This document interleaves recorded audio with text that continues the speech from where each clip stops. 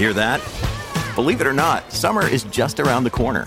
Luckily, Armor All, America's most trusted auto appearance brand, has what your car needs to get that perfect summer shine.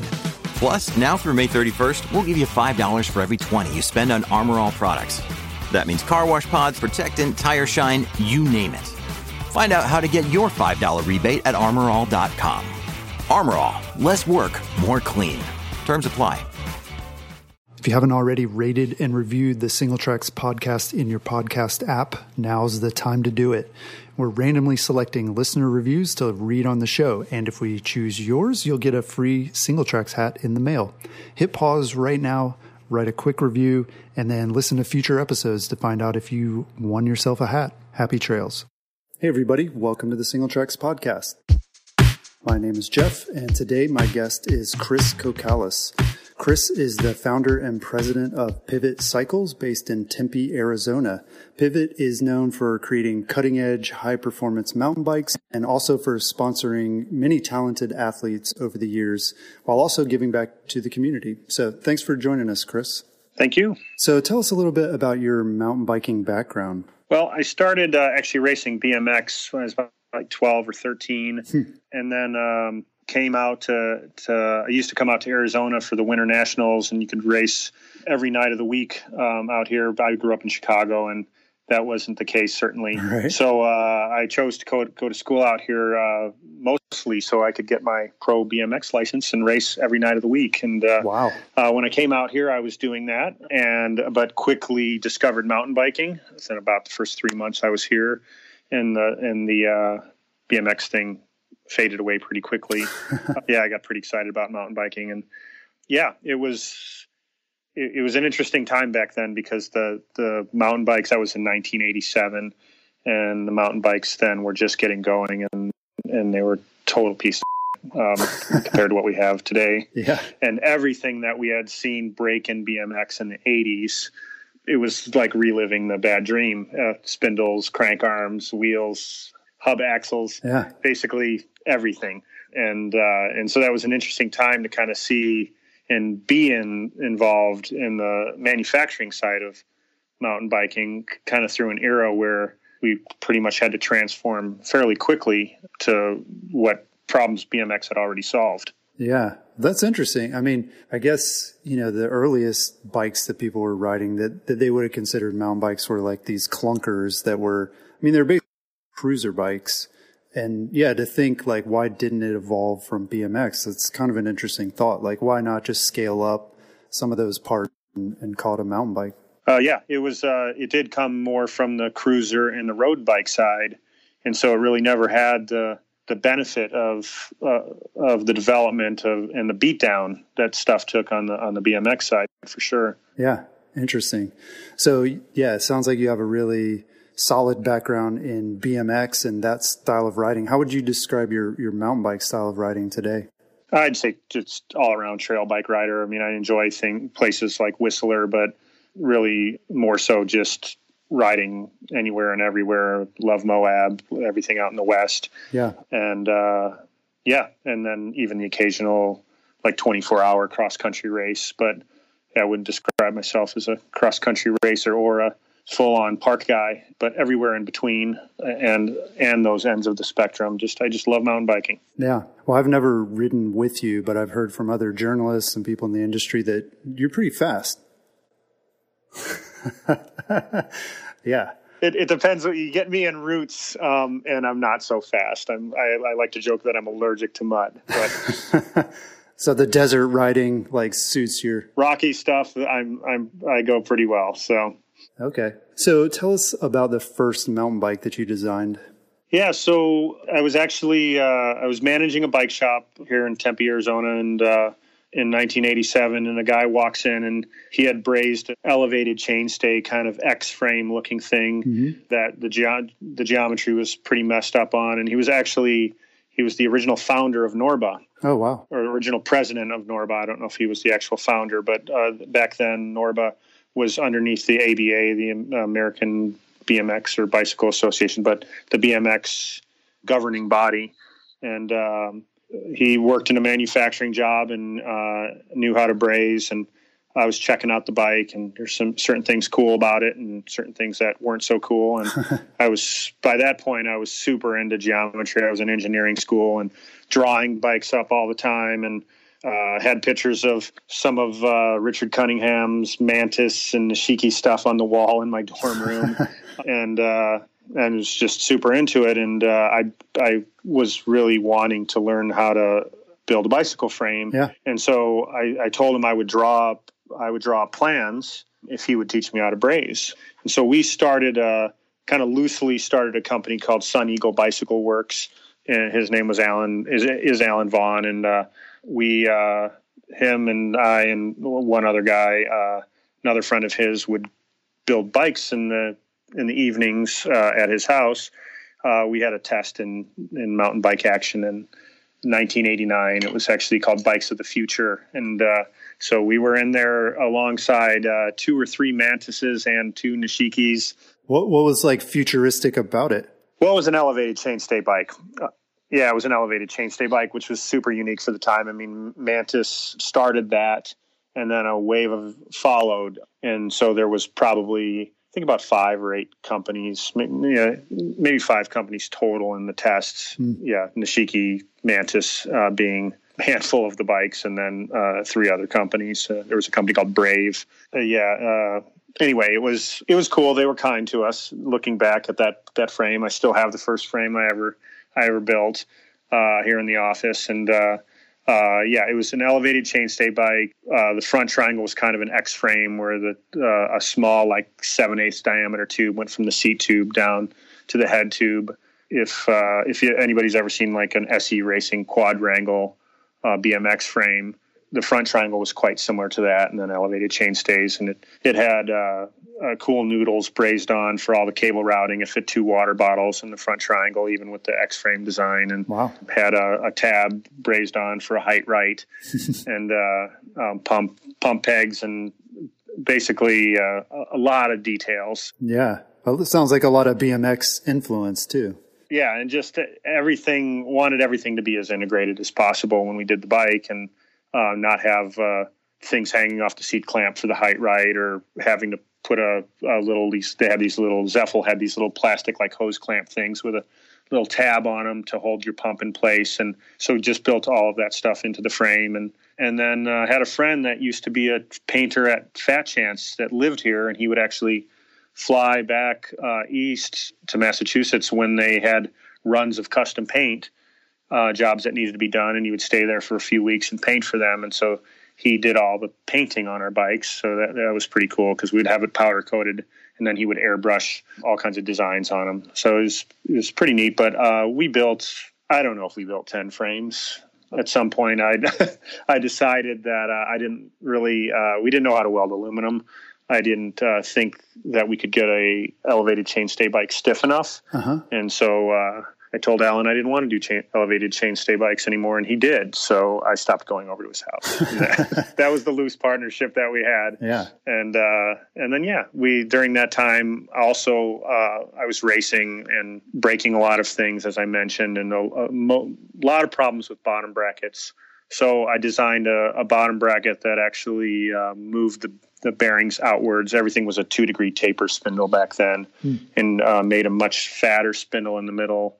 And took the bearings all the way out to the edge of the 2-degree taper. So with like a Cook's Brothers crank, it would tighten down almost right to the cups. And then there was double bearings on each side. So it was a pretty burly piece for the era. Yeah. And was having those made. And then I met a guy who was a titanium welder at an aerospace company here, the Allied Signal Aerospace. They built Lear jet engines. And he stopped in the bike store and just started telling me he knew everything about welding titanium. And I said, I was, I don't know, maybe 20, 21. And I said, well, I know everything about making bicycles. And as a 20-year-old would say. And so we started doing stuff in his garage, and that one became pretty serious. And we came up with the name Titus. And in 1990, we wound up, we started doing prototypes for people, and I had met John Rader, the guy who invented the threadless headset, at a bike race, and he had a bike design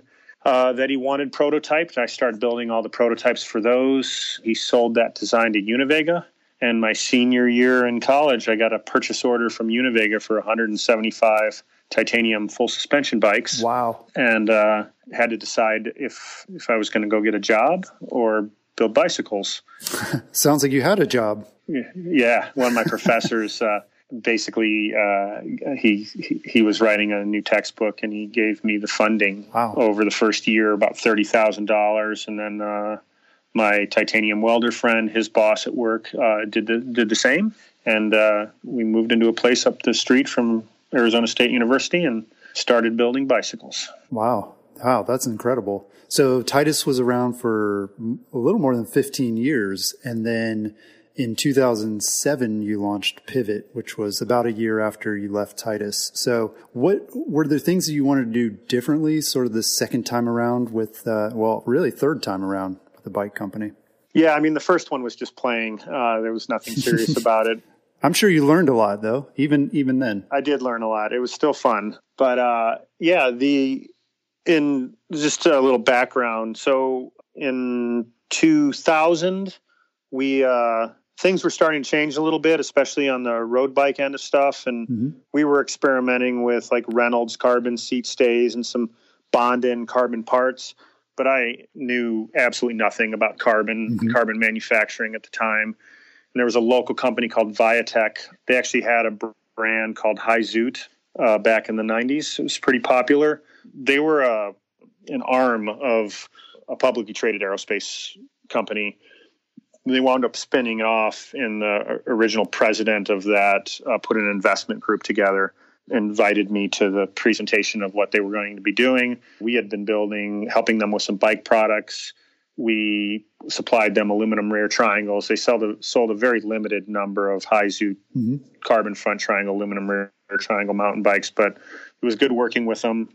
They had aerospace publicly traded level funding, so we always got paid, which was nice back in those days. Yeah. And we were pretty excited with what we saw with this new company that they were spinning off and putting together. And so in 2000, I wound up merging Titus with Viatech.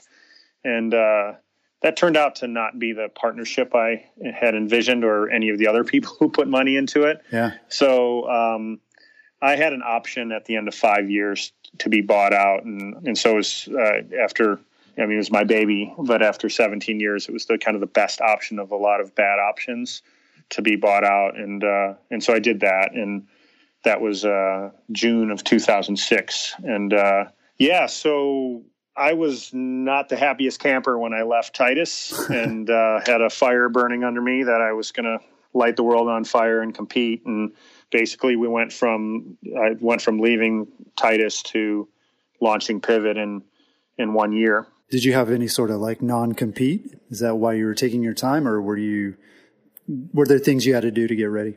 There was a lot of things we had to do because I think your question was, is there things I wanted to do differently? And there was a lot of things. I mean, when you start a company in college, I mean, I probably with Titus, my job managing a bike shop, I think I was year 5 or 6 at Titus before I was able to match the money I made managing a bike shop.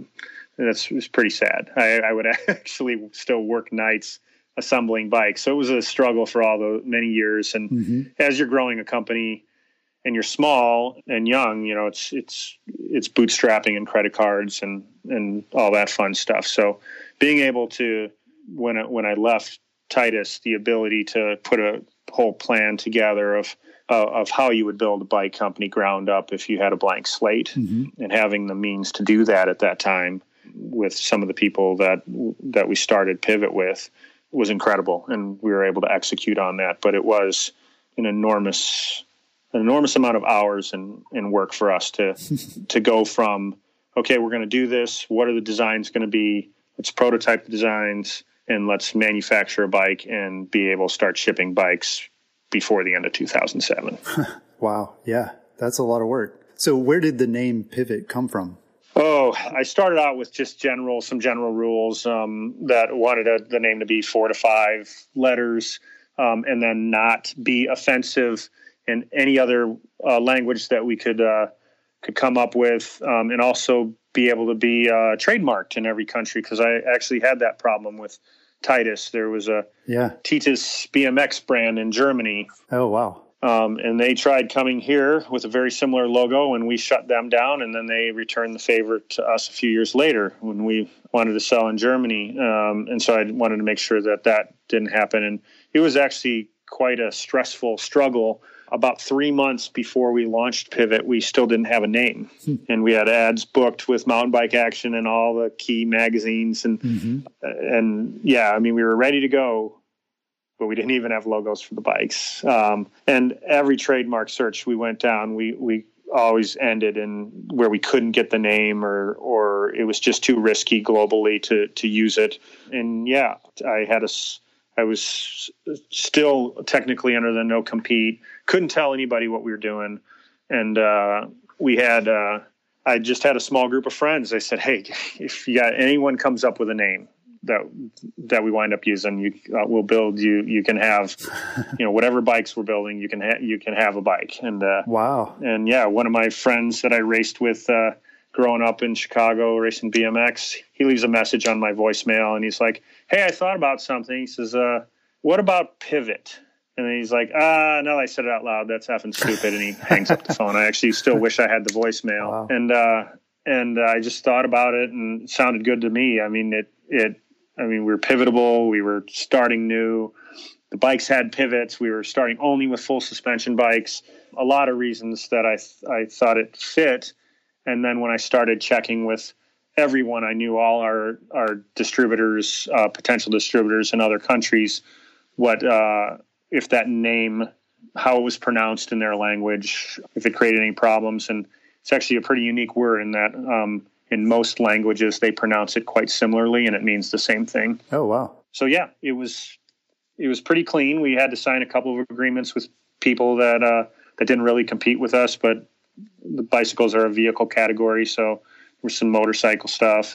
But we got all that worked out, and we're off to the races. Wow, cool. Yeah, clearly a lot of thought went into that. Funny story, when we were actually trying to get the bikes ready for the trade show, we did not have time to send the frames off to laser etch, and we had to get graphics made, and we had graphics made in Asia that were they were like a water slide graphic that went on anodized frames, and they needed some kind of special chemical that we didn't have here in the US to really effectively slide them on, and then an oven, which we didn't really have either. And we were up till like 3 a.m. every day, and we'd soak these things in water and like palm olive until we could get them off the sheets onto the frame. And then we would park all our cars facing the sun, and it was the summer in Arizona, so you can hit 150 degrees plus inside. You can hit several hundred degrees inside your car, and we'd put all the anodized frames in the window. Oh, wow. Windows of our car till they baked on, and then we'd change them out. And it was just days of trying to get all the graphics on the bikes so we had bikes to show it in our bike. Wow, that's really resourceful. That's a cool idea. Yeah. So there's obviously a lot that goes into building and operating a successful mountain bike brand like Pivot. What would you say is the most important thing to get right? Is it design or operations, marketing, or is it something else in your opinion?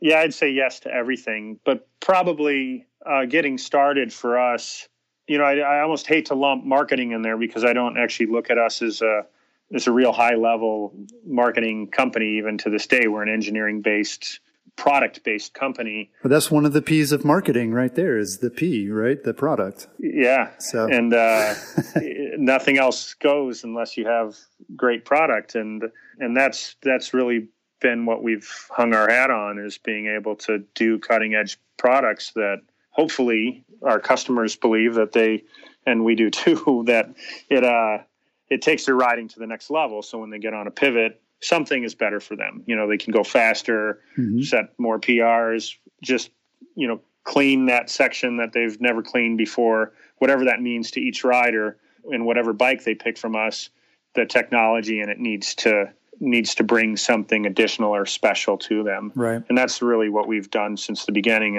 and continually try to do. And that's where our successes come from. And then back to your original question of starting a company new and just the structure. Yeah, I mean, we had to have a plan of where we wanted to be in 5 years and execute to that. And so the operational side of it was a big deal. And that's probably the biggest thing that I did not have at Titus was the ability to have great people from the get-go.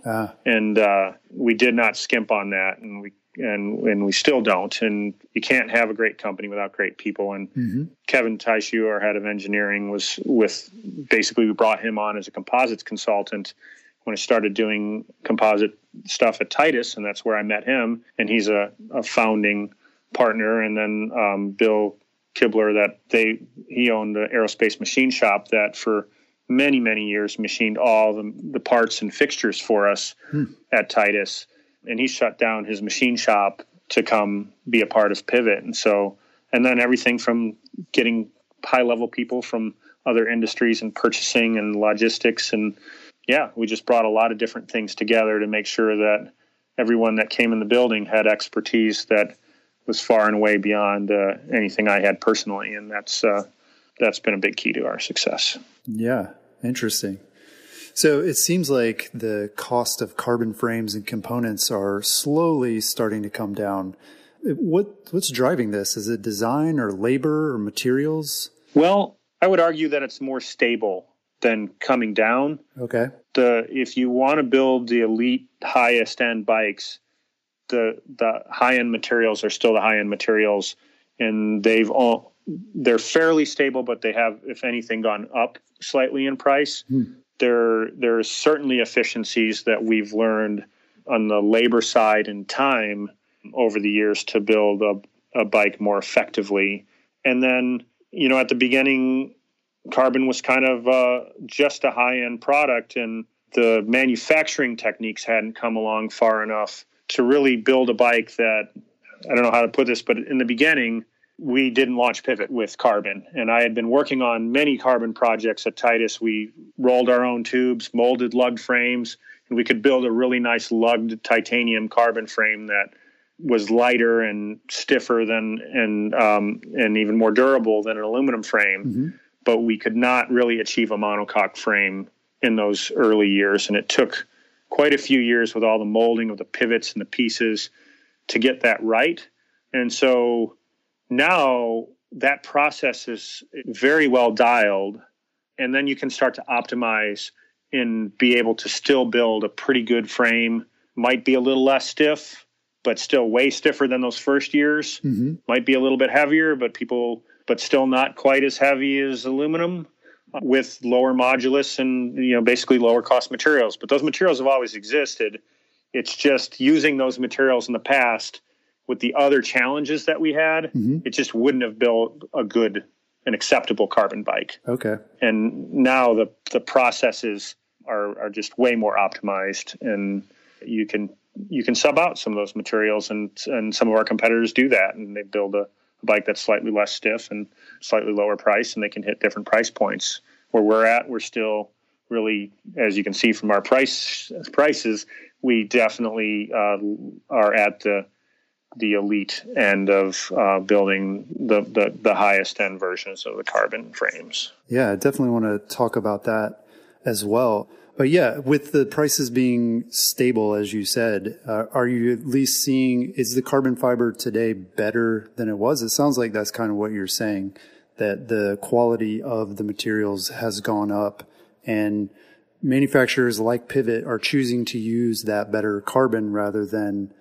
sticking with what you've always used. Carbon itself hasn't changed. The same similar high mod materials and things were all available back in the day. Resins have improved tremendously over the years, the options, and basically the glue that binds the frame, and with impact strength and just the ability to hold up. But it's really knowing the recipe and how to lay up a carbon frame and optimize the process of making it that is better. Okay. And because of that, it's more stable. We don't have to worry the way pivots are molded into frames, the way the whole process happens now. You just don't have to stack up as much material, because back in the day you'd have to use high modulus material, more of it. Okay. And you'd have to use a lot more of it. So you'd still have a heavier, flexier frame in certain areas. And it just now, if you're adding some extra low mod materials in places, you can still build a pretty good frame. There's definitely some compromises, but it'll pass all the testing, and it'll ride nice, or it can ride nice, but it depends. It depends what the manufacturer is after, what their end goal is with the bike. Right. Interesting. So Pivot has a prototyping department where you're able to do a lot of the same things that are being done in overseas factories. So how does that give you an advantage when it comes to development and manufacturing? I think it allows us to go faster and also test more things. There's, I wouldn't say it's quite 50%, but probably close to it, of ideas that will build a prototype that don't make it to production, where I think if we just relied on vendors outside of our building, you kind of have to take a direction and commit. Otherwise, you'd be just years into the process before you could ever really pull the trigger on something. And so we can afford to, even during a certain prototype run, take certain different directions all at the same time and build multiple prototypes and then decide which direction we like best, or none of these directions. Maybe we need to go in a different direction. And it's that's been tremendously helpful for us. And in the tightest days, we originally started manufacturing. We were a manufacturer and everything. As we grew, we outsourced some volume things, but we still remained a manufacturer of both aluminum and titanium and lugged carbon bikes, and right down to the carbon tubes. We molded those in-house. So having that manufacturing capability, both here for prototyping and then being able to really implement it at the factories and knowing how to do it, and not, as I kind of jokingly say, throw drawings over the wall and see what happens. Right. I think that's one of our biggest assets, is that all the key people that are involved in manufacturing here have a manufacturing background. And many times vendors, whether it's somebody that's not been in the bicycle industry before that we think has certain tolerance capabilities, or if they're in the bicycle industry, they will tell us more often than not, we can't do that. And we'll be able to tell them, yes, you can, and here's how you need to do it, and walk somebody into a process that's not their current process. Yeah, that's really interesting, and something that I think not a lot of people realize is, a lot of the design is not just, somebody sitting at a computer drawing a bike and then, basically hitting print and like making a whole bunch of bikes. That a lot of the engineering and design that happens is actually in the manufacturing and in figuring out how do we actually make this? How do we make it happen? And then how can we even make it better, like as we're figuring out that process? Yeah, for sure. So is it possible, in your opinion, to design a bike that's both worthy of racing at the highest levels and fun to ride? It seems like you mentioned earlier, talking about these high-end bikes enabling people to go faster or farther, but what about fun? Like, is that in opposition, in your opinion, or can those two things coexist? They can coexist. I think fun is always at the forefront. When you're talking, though, about elite racing, kind of have to pick certain categories. I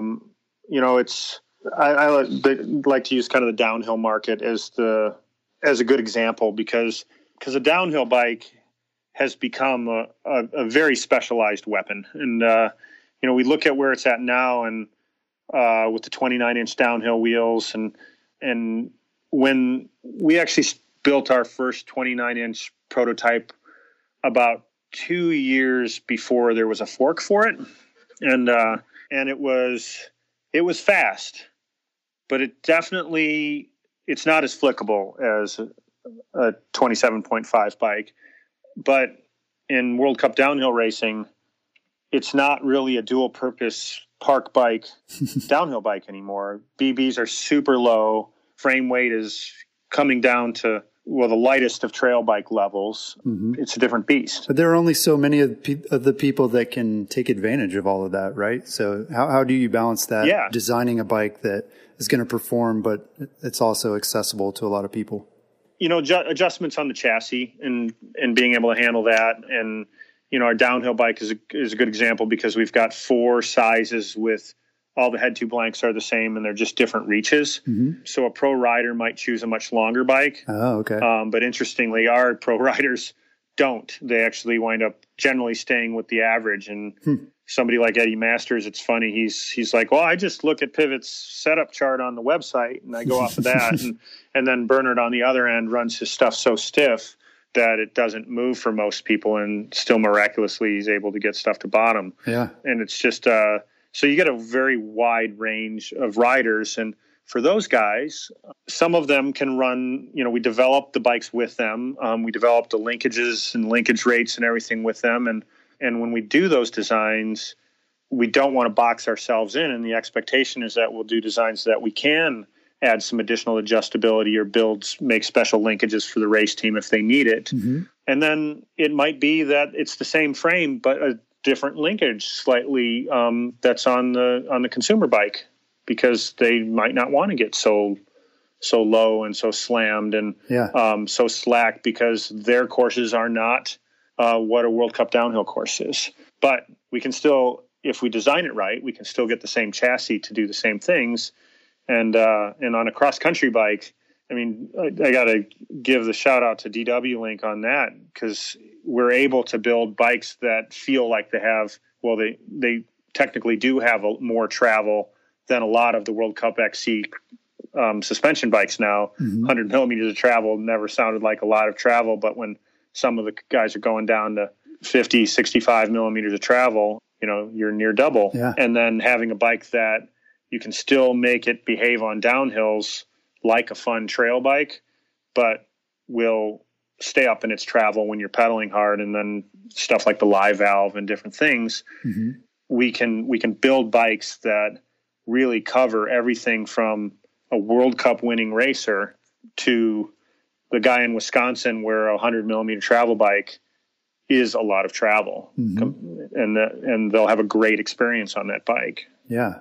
Interesting. So we mentioned it a little bit earlier. Obviously, Pivot doesn't offer a lot of mountain bike builds that are priced less than $3,000 from what I can tell. And a lot of the full suspension builds in the Pivot lineup start at $5,000 and up. Yeah. So do you think it's possible to offer a good full suspension bike for less than $5,000?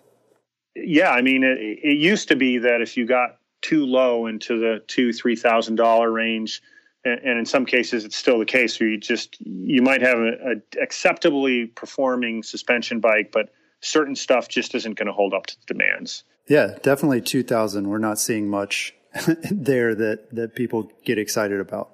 Yeah, and suspension just starts to really go to crap, and really hubs engagement and pawls and spokes, things that are, you expect to be able to ride and rely on, and not just completely fall apart on you. Mm-hmm. And yeah, that's generally in the over $3,000 range where you start to get into that. I like to say we don't spec crap on our bikes, and every bike that we sell is a bike that I would personally, ride for, I'd say for the rest of my life, but for the rest of the era where those parts are relevant, right, and enjoy the experience, and really all the key fit points, the tires, everything else. You buy the race level kit, and it's essentially the same bike, just a little bit heavier. Mm-hmm. And then the Pro is where, we sell, that's where you've got Kashima or higher end components, XO,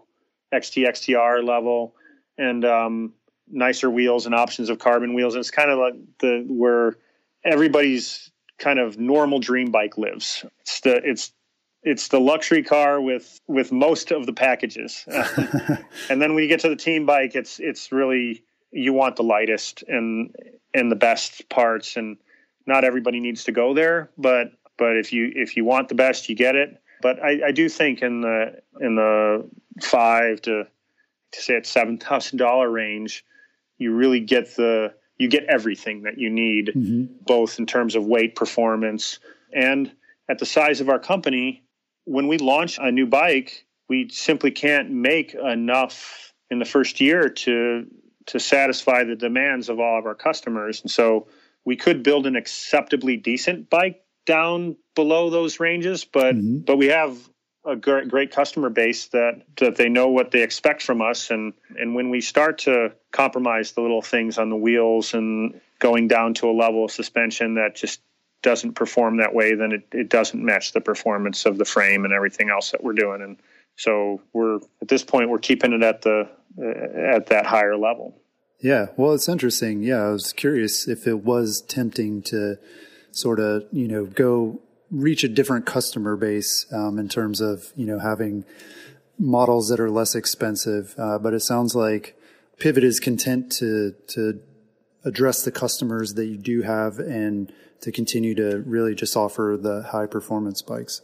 Yeah. It is when we add technology, sometimes I worry about the creep of the cost of technology, a Grip 2 fork versus a Fit 4 fork, a X2 shock versus a DPX2, and you're just piling on the dollars.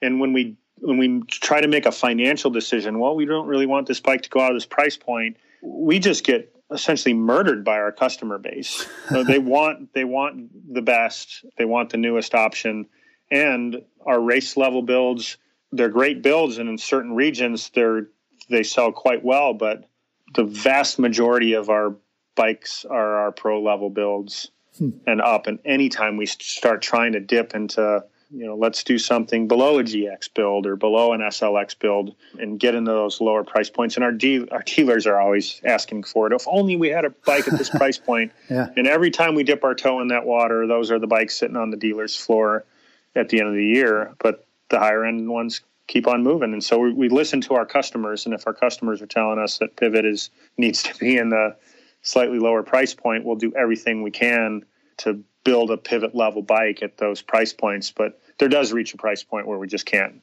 get there. Yeah. That's interesting. And we don't want to get there. So yeah, I mean, it certainly makes it more fun when you're building bikes that you enjoy and that are high performance bikes. So what challenges or opportunities do you see in terms of the way e-commerce is affecting traditional retail, particularly when it comes to these more expensive bikes? There's obviously, you're referring to direct consumer brands versus, we sell through retailers and we really support our dealer. But yeah, it's not just direct to consumer, I guess, that I'm thinking of here. I mean, it's just everything in life, right? I mean, most of us get 3 or 4 Amazon packages a week, and we're just so used to like having that ability to shop and to buy things online. Do you think the bike industry is different? Like, is it immune to that? And like, is it not possible? No, it's not immune. It's not immune to that at all. I mean, it's something we discuss with our dealers all the time. Bicycle customers and their bicycle searches are the same as they are in their TV or washing machine searches. Nobody goes to a store anymore. They might still go to a store, but they don't go to a store anymore without looking online first. Right. And a lot of them just prefer to purchase online first, even if they're picking up in store. And bike stores are a social place. People like to be there.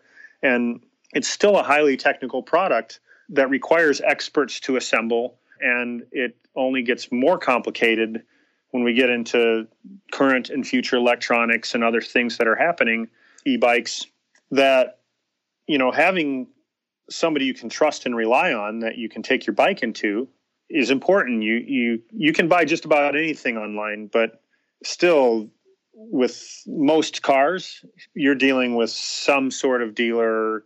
Which people hate, by the way, right? Yeah. People hate buying cars from a dealer. Yeah, maybe a motorcycle dealer is a better example, that you don't buy your new KTM online and then deal with the complexities of that on your own. Right. And even the Tesla model, I mean, there's just lots. It's great, but there's lots of horror stories on the service end that are real challenges to overcome. And I like that we have a dealer base. Over 300 dealers in the U.S. And our dealers in other countries, and it's that we can support them, we can work with them, and then we have this fleet of experts on the ground to take care of our customers. And it's important as we grow to continue and invest in those guys, because there is a difference. They have to make a certain margin to keep their doors open, and if you cut that out and go consumer direct, eventually it's going to come back and bite you in some ways. When I look at some of the German brands, they're very successful in their home countries because you're basically looking at countries that are individually are way smaller than the size of Texas. And if Pivot existed and Arizona, the market in Arizona sold as many bikes as the entire high-end mountain bikes as the entire U.S. does right now, that would be like Germany. Yeah. And it would be very easy to handle the backyard directly and be able to effectively satisfy your customer. Yeah. And then, but when you go to something the size of the U.S., it's not really possible in the same way. But I do think customers want to shop online. And even though we'll support our dealer base, there needs to reach a point with, I feel there will reach a point with both individual retail shops and brands where our websites will offer e-commerce and an ability to buy any way they want to buy. I mean, you can buy a TV from Samsung, you can get it from Best Buy, you can. I'm not necessarily saying eBay, but or Amazon, no.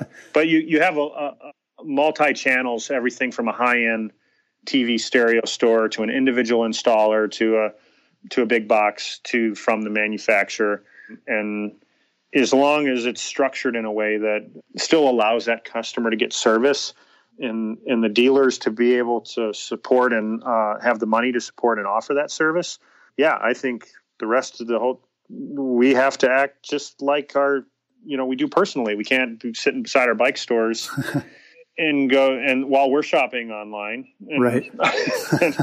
and go, how come nobody's coming in the door anymore? Yeah. Well, Germany seems like that's an interesting illustration from your understanding. I mean, do you know what's happened to retailers there? Are the bike shops still there? Are there fewer of them, or have they shifted? Because I think that could be a good model. Yeah, no, bike shops are there, and it's a battle. It's a constant battle, just like it's here. We have an office in Germany. We assemble bikes in Germany, so it's smaller than our U.S. operation, but we have a full staff, full team there, and we have demo program, outside sales reps, everything that we have here, and we're growing by leaps and bounds once we made that dealer commitment there. Mm-hmm. And it's interesting talking to the dealers there because a lot of them, their season is shorter, and people take their vacations and their recreational activities and cycling very seriously during those times. And so mm-hmm. there's a lot more people cycling, and they tell me that most retailers will not accept bikes for service from those direct brands. Wow. But it sounds like that's a lot of people. That a lot of people are buying them in Germany. It's a lot of people. And I've often said to these dealers, I said, wouldn't you, this guy buys a bike online, he comes in with his bike, and he's having problems with it. He's not getting answers from the company he bought it from, and you're there. And maybe your labor rates are higher for a bike that you didn't right. You didn't sell. Yeah. But, this guy also needs shoes, helmet, pump, and just general guidance. And maybe the next time he won't buy it online because he now feels loyal to you. And their answer just unequivocally is, we have enough business with our own customers that we're not going to support that. Yeah, interesting. And so it is quite the war. And, I kind of look at cycling as a big sport and a big family, and shaming a customer out the door for that I don't really find that an acceptable approach, but that is an approach, and it is an effective approach actually in maintaining their business and their clientele. I think there's also other effective approaches, but it is interesting to see that battle, and e-bikes has brought a huge resurgence to the strength of the dealer base in Germany because of the complexity and the service. And in some cases, it's 60, 75, even up to 85% of the bike sales in some regions. Wow. And yes, those other companies are selling e-bikes online, but man, there's a problem, and you don't have access to Shimano's eTube project like a dealer does for diagnostics, or to Bosch or whoever. It's not pretty, Yeah, well, I mean, it's a lot closer to a car. I mean, most people wouldn't think to work on their own car, but, you know, regular bikes, classic bikes are much simpler machines. But yeah, as they get more complicated, it does seem like the need for service will definitely increase. Yeah, and Shimano and Bosch and all these companies invest, and SRAM invest a lot of money in training and certifying service staff at the shops. And so there's a lot of great shops. So obviously I'm pitching, and I've got a strong opinion on it, but support your local dealer. They're there for you. And, you know, oftentimes they're supporting your NICA leagues and all your trail access and so many things beyond you just buying a bike from them versus saving $500 online. Yeah. Well, Pivot has sponsored a number of incredible athletes like Bernard Kerr and Chloe Woodruff over the years. So what do you see as the role of a factory team? Well, for us, they just have, first and foremost, they have to be good people and great ambassadors. I mean, everybody loves seeing amazing athletes do amazing things on bicycles, and it showcases our product. But they're all different personalities. But you know, Chloe is just an incredibly down to earth, sweet person. That really helps out with the NICA programs and development of youth cycling, and she's always just there to coach and help and bring the next generation along. And then, you know, guys like Bernard and Eddie, they're just super accessible. Anybody comes up and meets them, and they're instantly like their best friend. And they nobody would ever walk away from an interaction with those guys and feel like they've dealt with a snobby pro athlete. And so, for us, first and foremost, they have to be really approachable, and they have to fit within our culture, which is we make the best bikes and we have the best customer service, and we want to be nice people. Yeah. So ambassadors for the brand, but also for the sport, it sounds like. Yes. So they have to be involved at that level. And then, of course, the development of the bike. So having good people that can provide good feedback. I mean, Bernard's been with us, I think this is his 10th year with us. He turned pro. Wow. And his first bike as a pro rider was our first downhill bike. And our distributor in the UK asked if we'd help supply a frame to help this kid out. And then the next call was, he really doesn't have any support at the World Cups. Could he pit with your World Cup team?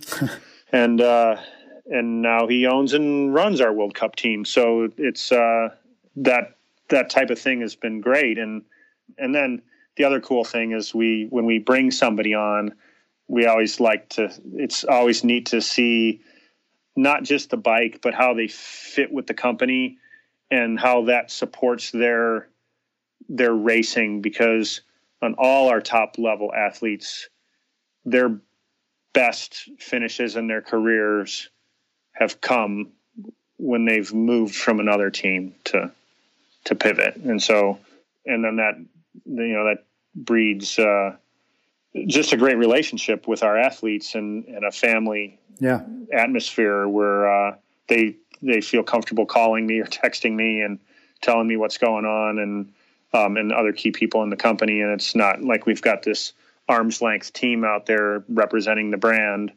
We're really connected with them way beyond just what people see in videos or on race results. Yeah. I mean, it sounds like you also prioritize those athletes who are sort of up and coming and who are starting out, and then forming like a long-term relationship with them.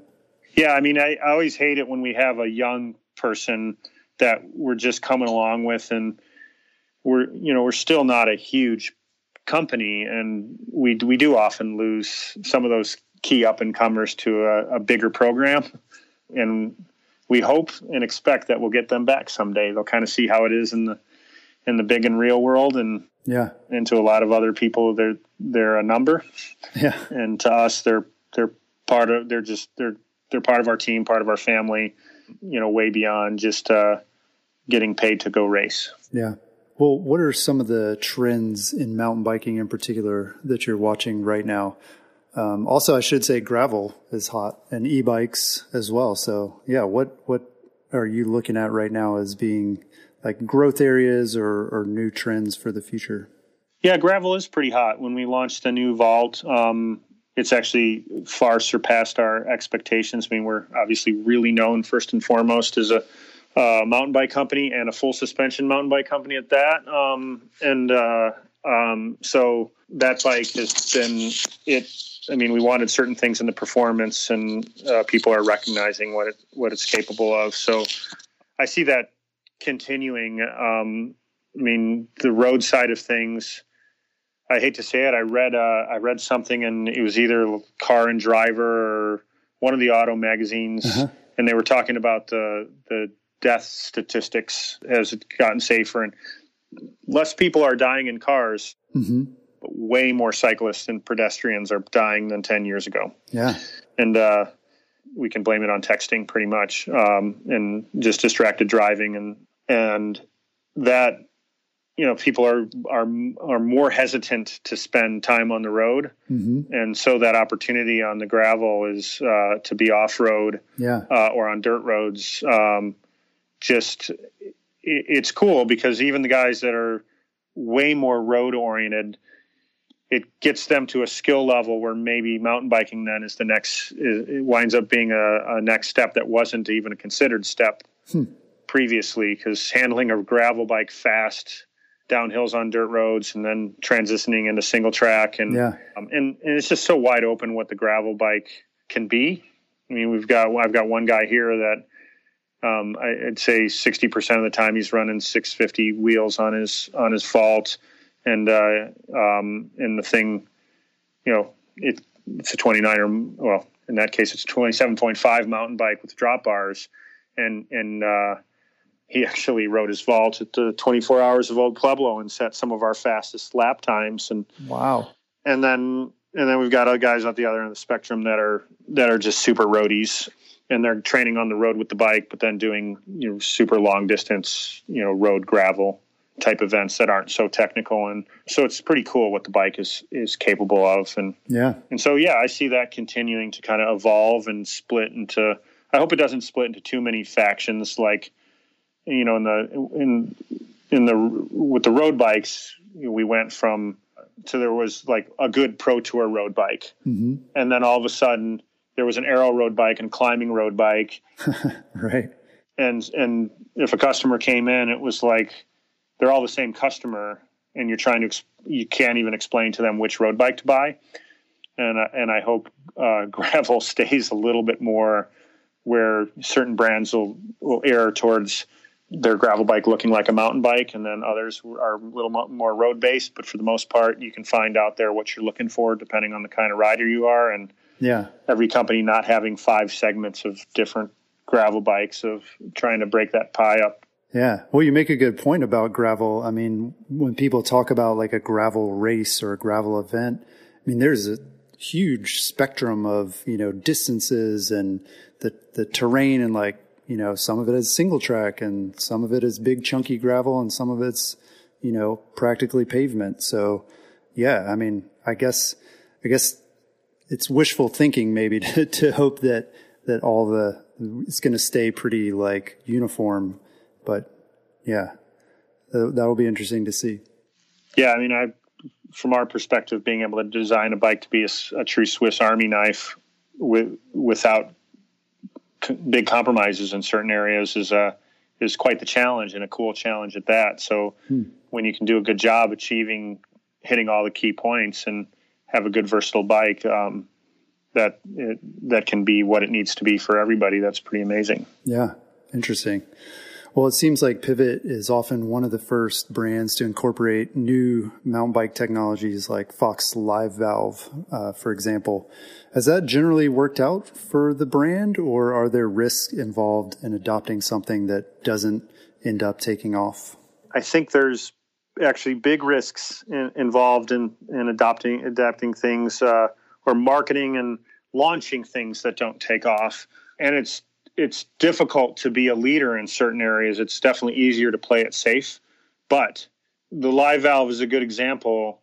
We were really heavily involved into the actual development of Live Valve with Fox, and the first products weren't ready for prime time, and we were super vocal on that, and that it had to be, you couldn't take, one step forward, 2 steps back. Yes, I've got electronic suspension on my bike and it works like it's worse than if I didn't have it. Yeah. And there's other brands who've done that over the years, many times actually. And so we never want to implement new technology for the sake of new technology. If it doesn't bring the whole mountain bike forward, we don't want it to be like the early years of disc brakes. Every time there's a new technology where, yay, I've got disc brakes when they work. And there was a lot of delays in working through things with Live Valve because it had to deliver on all the promises of activating the suspension. And then it had to be super durable and not just, again, the ability to hit a bump and open something electronically, but it had to be better. Like if you're going to spend wound up being an additional $1,900 on the bike, damn, it better be special. And, right.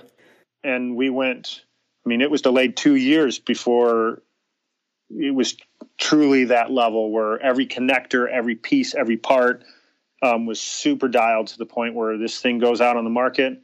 We're proud to put it on our bike because we have to build a frame special for it. Everything's integrated. And if that stuff doesn't work, people don't go, wow, that Live Valve on my pivot, that stuff is horrible. They're saying their pivot is horrible at that point. Right. And so, yeah, it's a direct reflection on us. And other technologies, we just launched our new Switchblade, but the first Switchblade was the first bike that we did with Super Boost. And that one, we spent the better part of 2 years, basically, I'd say, just under 2 years, politicking behind the scenes and getting crank companies, hub companies, everybody on board that we're going to do and magazine editors. That's important. Key magazine editors that we're going to do this. What do you think of it? Here's the reasons why. Come test ride our prototypes with us. We sent a year and a half before we launched that original Switchblade. Shimano had aluminum prototypes in Japan with Super Boost to see, will you support this? And they take a long time to decide to support something, but we had their in that they were going to support it.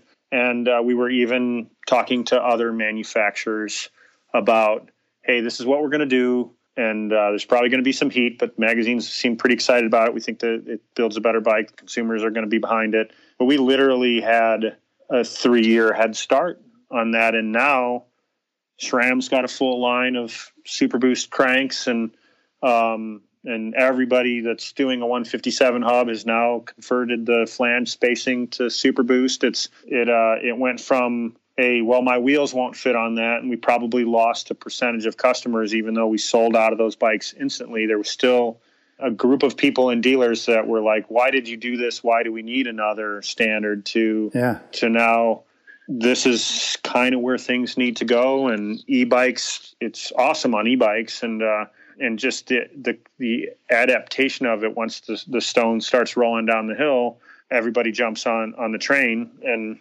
we're willing to take those risks to stay, not just to stay ahead of the curve, but to always try and build a better bike. Pivot's not a company that sits still and just says, well, this is safe if we just do this. But there are things where sometimes we say, we want to do this, but it's not the right time. Like this will upset the apple cart. I like to use one of the original really cutting edge mountain bike brands was Mountain Cycle. And, elevated chainstay, monocoque frames, disc brakes, upside down forks, way before anybody else had that stuff. And the bike would have been incredible 4 years later. Right. Too early. It was incredible. Yeah. But it's really a fine line between being cutting edge and being a freak show. And that one was just a little too space age for the time. Right. And fortunately we have a lot of those things on our plate where it's like, let's test, let's look at this. When's the right time? And so, yeah, we're going to keep doing that. And hopefully we time it right, like with Super Boost and Live Valve, where we can have good success with that stuff because we put the time in at the front end before anybody ever saw it to make sure that we don't have a backlash or a failure in the marketplace afterwards. Yeah. Well, clearly you're really methodical and an engineer's mind and a designer in that way.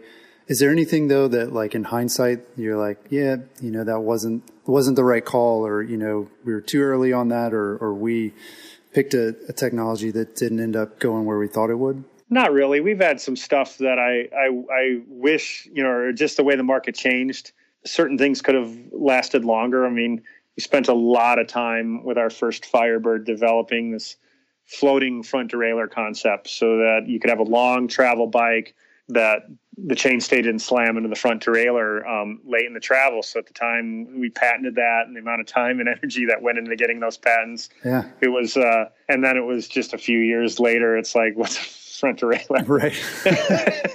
I just think of that one because some stuff came over from the attorney. Do you want to continue this? I'm like, I don't know. I don't know if I want to keep up the patent on a floating front derailleur. Will it ever come back? Hell no, it won't come back. Yeah. And so there's stuff like that you do put time into, and maybe you don't get the life out of it, but we're not that old a bike company. We're coming up on 12 years old, and and we've had a lot of growth since the first Mach 4 and Mach 5 in 2007. Mm-hmm. I mean, we really didn't start shipping any amount of bikes until 2008. And so, yeah, I mean, I'm pretty happy with the successes. I've mentioned before, we're not much of a marketing company. And at the very beginning, I would not even really recognize the importance of a nice paint job. And once the engineering was done, I was happy with it. And sometimes we've designed bikes that are so engineering driven that the original Firebird had a face only its mother could love, as far as it was not the prettiest bike. And people need to be able to look at the bike they ride and go, wow, that's a cool bike. And that's something we've learned over the years too, that it's more than just the engineering of the bike. And it's a passionate sport. You got to love everything about your equipment, and how it looks is a big part of that. And yeah, that's something from the beginning that if I look back some of our other older designs, I'm like, kind of cock my head and say, really? Yeah. Because most of the stuff I did at Titus actually looked really good compared to some of these early pivot bikes, the erector sets that we put together. And yeah, now we're clean lines and everything's looking sharp and tidy, and we get comments from customers about that. If they walk up and take a look at the bike and it looks awesome first, it's just a nice benefit that it also rides awesome. Right. Yeah. Interesting. Well, what do you see as opportunities for brands like Pivot to be good industry stewards and to give back to the cycling community? Yeah, I mean, we've always got to do our part. It's for us, I mean, one of our biggest passions is NICA, high school mountain biking. And for many years, there was always this talk of the gaming generation and our customer base aging out, and where's the next mountain bikers coming from? Yeah. Kids aren't taking up mountain biking. And then NICA comes along, and it's thousands and thousands of kids. And I was approached by a group of guys here in Arizona that a couple of them were firefighters. So they had 3 days on and then their schedules off. And then Mike Perry, the league director here in Arizona, he had some circumstances in life where he didn't have to work anymore. And together these guys decided a great idea to spend all their free time was to launch a high school mountain bike league. And a couple of them were Pivot customers and came to us with a proposal. And at the time it was an amount that really made me pucker as far as whether the company could even afford it, where we were going to get this kind of money. And I sat down with my business partners and said, I think philanthropically in the sport, this is super important. And we did it. And it wasn't for there was no marketing basis behind it at all. We just wanted to get this going. Yeah. And it's just been tremendous what it's done for the sport. It's been good recognition for us, but we have a lot of areas that are bordering Indian reservations, and a good portion of what we do every year is between Arizona and Utah leagues. We donate 33 mountain bikes a year, and Shimano and Fox and Maxxis and Stans and DT help us with putting all that together. And then those bikes get used as loaner bikes to kids who can't afford to have bikes. And I get actually pretty emotional about it, because you'll see these kids, and I don't actually know how some of these schools access these kids to where they actually get their first, I'm going to join a high school mountain bike league and show up to a race. And then they set up programs to bus some of these kids that don't have transportation, get them the bike. And so we'll be at some of the first races of the year with the new kids and the loaner bikes. And you'll have kids that you wouldn't expect. I mean, they're just overweight, and their family backgrounds are not the best. Mm-hmm. And they line up on the starting line, and they can't finish a lap. Huh. And then I would say in the Arizona League, a good majority of them make it through the first season, and they go to the next season and they show up. And sometimes they'll come up to you and you see their eyes, but it's not the same kid. Yeah. They could be, some of them weigh like 100 pounds less. Wow. And they're just completely different people. Mm-hmm. And so it's just way beyond the cycling aspect of it. Is you took somebody's life and they saw something through, and their goals and the way they look at everything has changed. Yeah. And the girls at that age in NICA, I mean, it's kind of a direction where confidence is sometimes lost in teenage girls, and you take girls that are super timid, and then they're fighting for it, and they're jumping, and they're just their whole mentality changes from kind of a pack follower to they just get an aggressiveness to them that is going to carry them through the rest of their lives, and success in their business lives and in their work lives. And so, we love to see that kind of change. And then also, just purely from a cycling standpoint, I mean, we've been getting our asses kicked especially on the men's side, on the World Cup. Yeah. For, 20 years, it seems. Maybe not quite 20 years, but it's been a long time since America has had a dominant XC cycling scene. And it's neat to see that our current crop, we're lucky to have Keegan on our team and see him transition from being a NICA student to being in the lead for the U.S. Olympic selection. Yeah. And his best, moving from his first World Cups where it's like, oh, well, there he is in 40th, 60th to Keegan's in the top 20 and learning to race the World Cups and stuff, and seeing that progression. And he's just the tip of the iceberg. It's just, there's a whole, when we started this program, I like to go out and be like a neutral course marshal or course sweeper, help kids out that have problems and stuff. And it's always fun to be with the beginner kids, because you could really help those freshman kids out. But it used to be that I could ride with the varsity kids, and there'd be a couple of fast kids that'd be off the front that'd be very difficult to keep with them. But generally, even the varsity level, I was riding a brisk pace and could hang for the race. Now it's like I've strapped myself onto the back of a World Cup grid, and those kids it's not even worth doing the roving course marshal. Yeah. Because one, they're all super dialed on their equipment, their bikes. They know how to change a flat, but now the whole varsity across the league is super fast, and just the elevation of that is super exciting to see. We're also IMBA, we're involved with donating to IMBA, doing raffles with IMBA. We make mountain bikes. They make sure we have trails. Right. Yeah. It's important. It's important. People for Bikes is one of IMBA's biggest supporters financially. They're also really the ones that are the legal lobby for cycling. Not just mountain biking, but all cycling in Washington, all the stuff for e-bike access. They've really taken that on.